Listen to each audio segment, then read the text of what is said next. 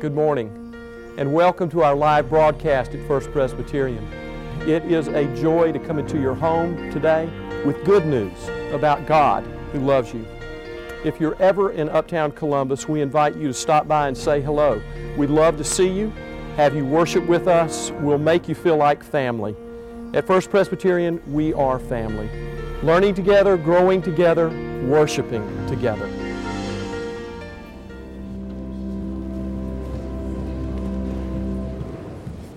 Those who are able are invited to stand for the first lesson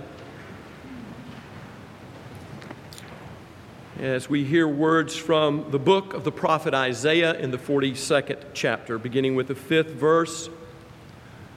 Listen to God's word. For thus says the Lord, who created the heavens and stretched them out, who spread forth the earth and what comes from it, who gives breath to the people upon it, and spirit to those who walk in it. I am the Lord. I have called you in righteousness. I have taken you by the hand and kept you.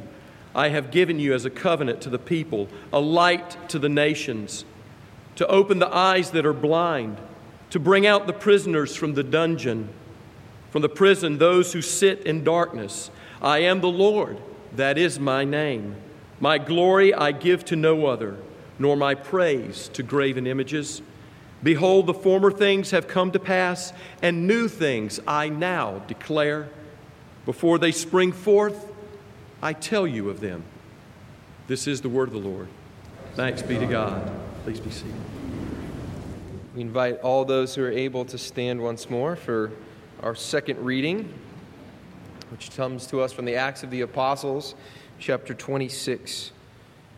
Verses 24 through 32. Listen to the word of the Lord. While Paul was making his defense, Festus exclaimed, "You are out of your mind, Paul. Too much learning is driving you insane." But Paul said, "I am not out of my mind, most excellent Festus, but I am speaking the sober truth. Indeed, the king knows about these things, and to him I speak freely, for I am certain that none of these things has escaped his notice, for this was not done in a corner. King Agrippa, do you believe the prophets? I know that you believe." But Agrippa said to Paul, "Are you so quickly persuading me to become a Christian?" Paul replied, "Whether quickly or not, I pray to God that not only you, but also all who are listening to me today might become such as I am, except for these chains." Then the king got up, and with him the governor and Bernice and those who had been seated with them. As they were leaving, they said to one another, "This man is doing nothing to deserve death or imprisonment." Agrippa said to Festus, "This man could have been set free if he had not appealed to the emperor." This is the word of the Lord. Thanks be to God. Please be seated.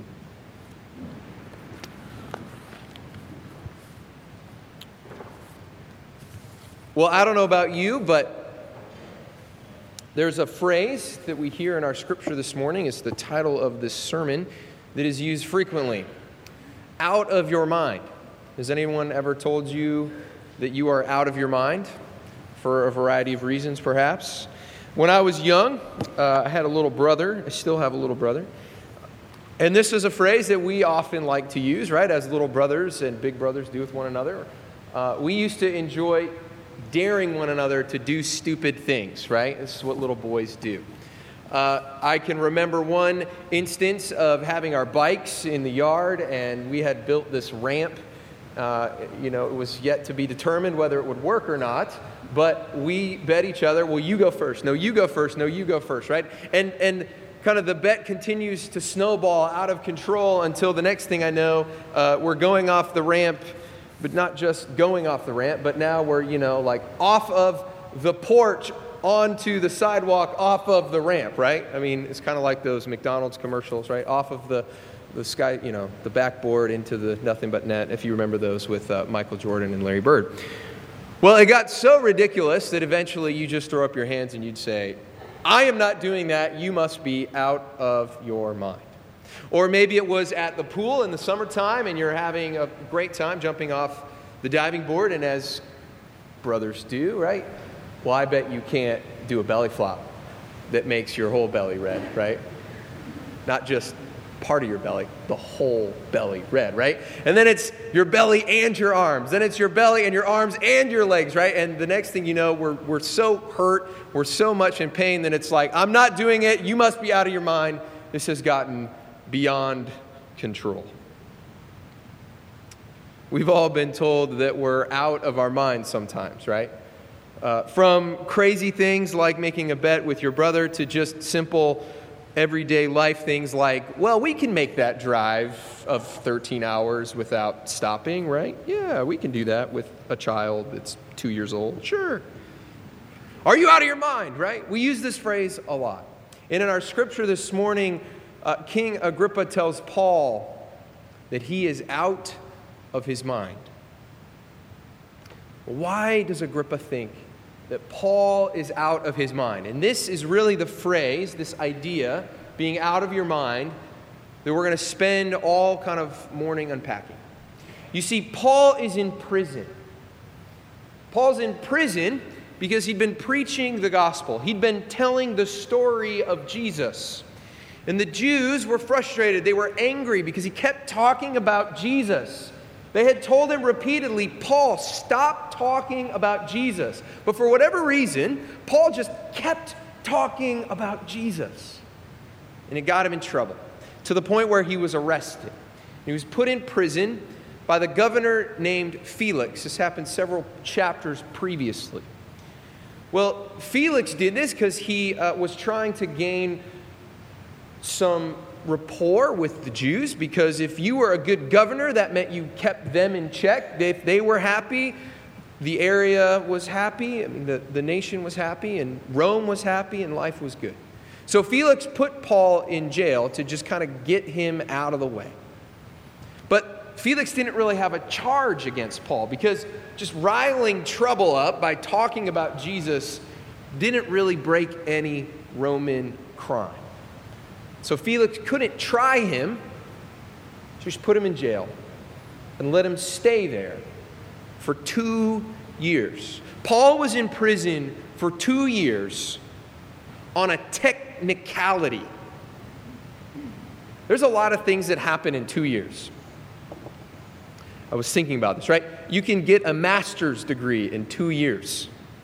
In fact, lots of master's programs are 2 years. I wish the MDiv was 2 years, right? It's 3. 2 years is half of high school.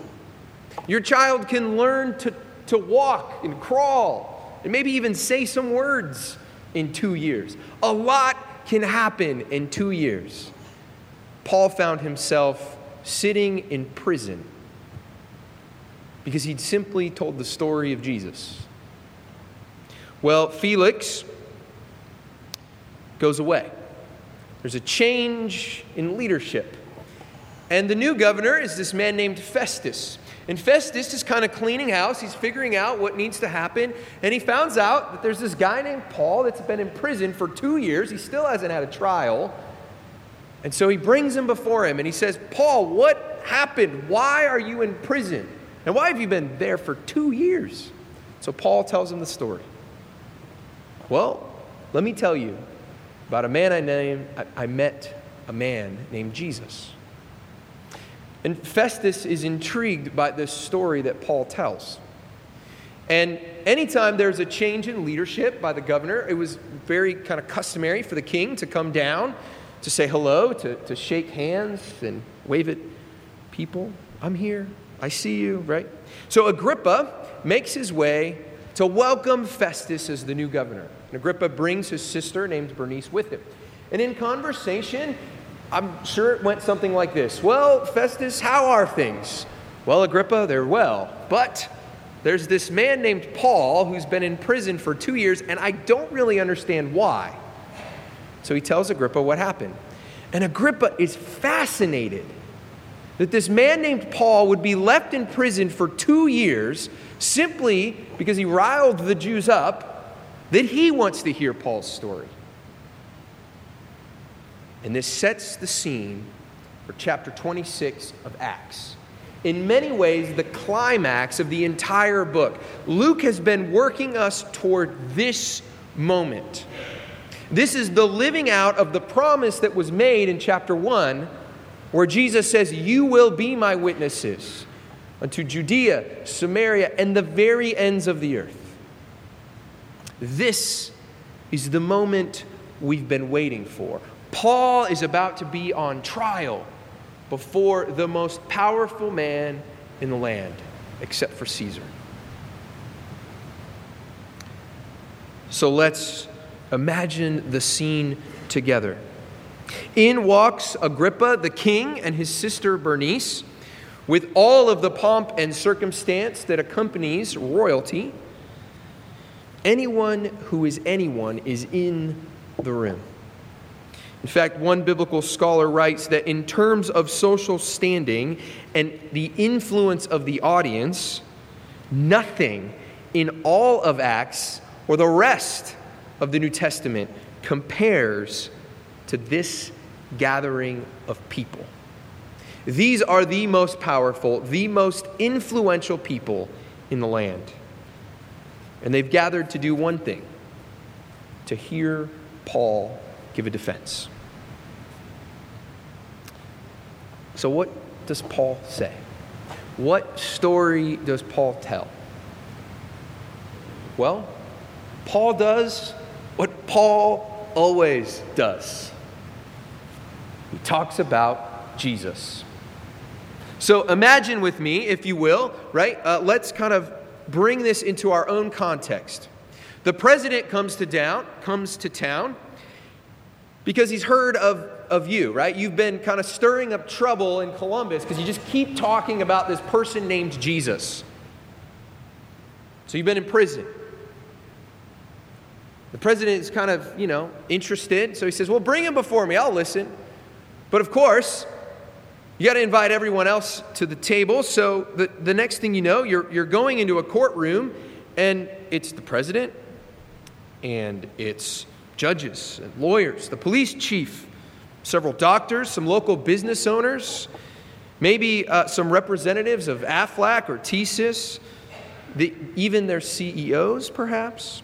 And the senators and the representatives have left Washington. They've left Atlanta. They've come to Columbus, believe it or not. They've come all the way back to listen to your defense of why you keep talking about Jesus. Everyone's seated. The judge says, well, give your defense. Now, you've been in prison for 2 years, so you've probably lost some weight. You don't look real good. Your clothes are tattered because you've been wearing the same ones. You haven't been allowed to take a shower. You haven't shaved. You smell bad. And here you are in front of all of the most powerful people in the land. What does Paul do? What do you do? Do you say, please just let me go? It was just a technicality. I was just talking about Jesus. They got annoyed. I should have been quiet. Can you just let me go now? No. You stand up and you start telling the story of when Jesus found you. When you experienced the life-changing, life-altering, amazing grace of Jesus Christ.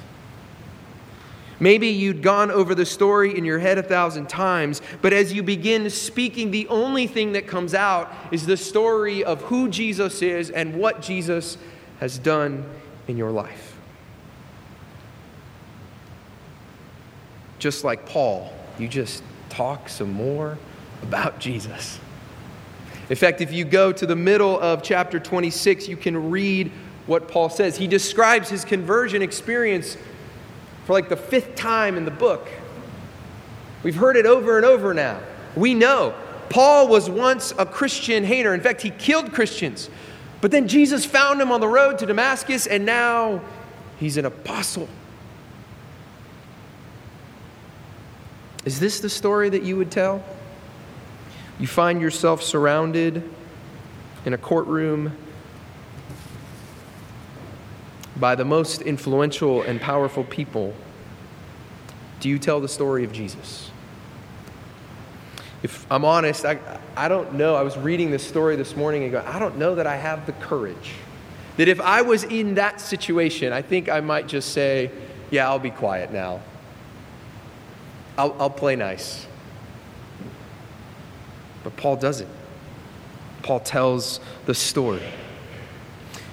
And King Agrippa has only one response. Paul, are you out of your mind?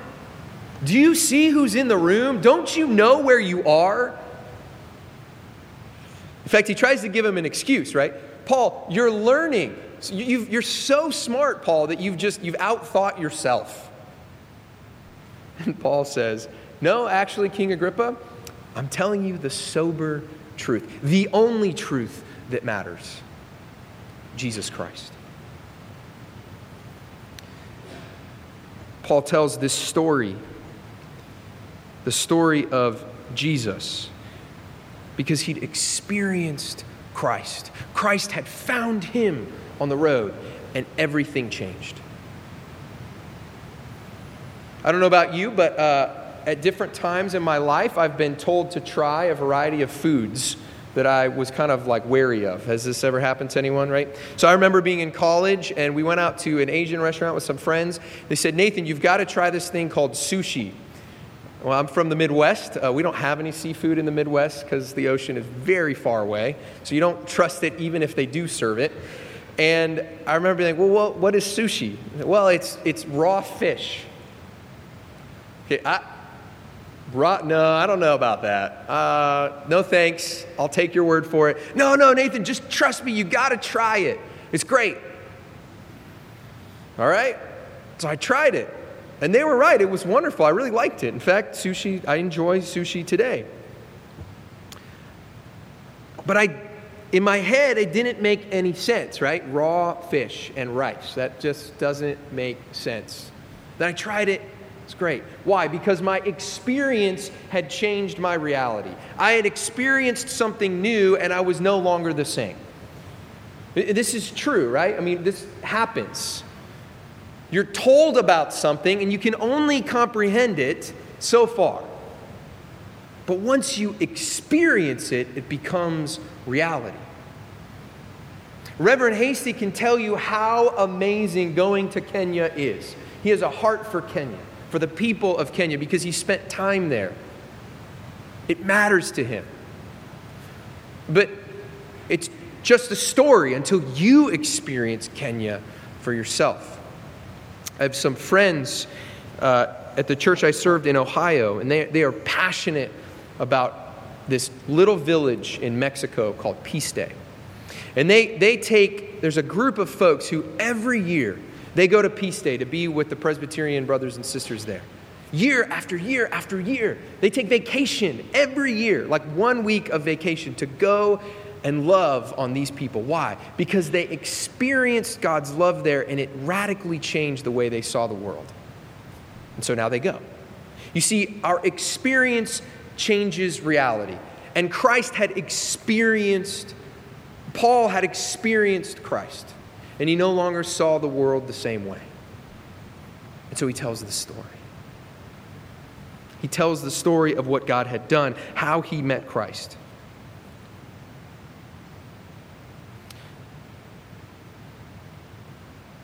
And he's left with this response. Paul, are you out of your mind? Because for Agrippa and for Festus, this story's just another story. Because they hadn't experienced Christ in their own life. Paul will later on in 1 Corinthians say that the gospel is foolishness. The wisdom of God is foolishness to the world. The world is going to look on our story of God's grace and just not get it. But you see, when we've experienced Christ's love in a way that transforms us, we don't care if people say, you're out of your mind. Because, friends, the gospel is not logical. The gospel is not easy. It's not nice, and it's definitely not convenient. Paul had been in prison for 2 years. That's what Paul got for being a Christian. And he reminds us this morning that God is the one who comes after us time and time and time again. In fact, when Agrippa says, Paul, are you trying to make me a Christian? Paul says, no, I'm just praying. Maybe not now, but at some point you would come to be a Christian like I am. Paul knows that it's God's work. God's the one who's going after Agrippa. It's just Paul's job to tell the story. And when God has captured our heart, when we've experienced that love, we have to tell the story. On the cover of the bulletin this morning, you'll see a quote from Augustine. Augustine, one of the fathers of our faith, he had squandered much of his life chasing after the things of the world. And then one day he was reading in the garden and he heard this voice say, Augustine, pick up and read, pick up and read. So Augustine picked up and read the Bible. And he met and experienced Christ in a way he had never done before. And he writes these words that are on your bulletin. You called and cried out loud and shattered my deafness. You were radiant and resplendent. You put to flight my blindness. You were fragrant, and I drew in my breath and now pant after you. I tasted you, and I feel but hunger and thirst for you. You touched me, and I am set on fire to attain the peace which is yours. Augustine had experienced Christ, and it changed the way he saw reality. We find ourselves this morning in the company of these men, Paul and Augustine, and many other Christians who have experienced Christ's call on our lives. So are you out of your mind this morning? Have you met Christ? Have you experienced Him? Has it changed your reality? And are you willing to tell the story? Because, friends, there are opportunities day in and day out that we find ourselves in the courtrooms of our life, if you will. Now, we might not be on trial before the most influential and the most powerful people, but we do find ourselves in conversations with friends and coworkers, with family members, with people in the checkout line. Are we willing to share the story of how God is at work in our life? Are we willing to be out of our mind? Because the gospel takes us to places where the only response the world is going to give is, are you out of your mind? When the diagnosis comes back that there's no hope, and yet we look at death in the face with hope because we know that there is life. Are you out of your mind? When we befriend someone who has no friend, well, why are you friends with them? Don't you know who they are? Are you out of your mind? Would we be people who tell the story?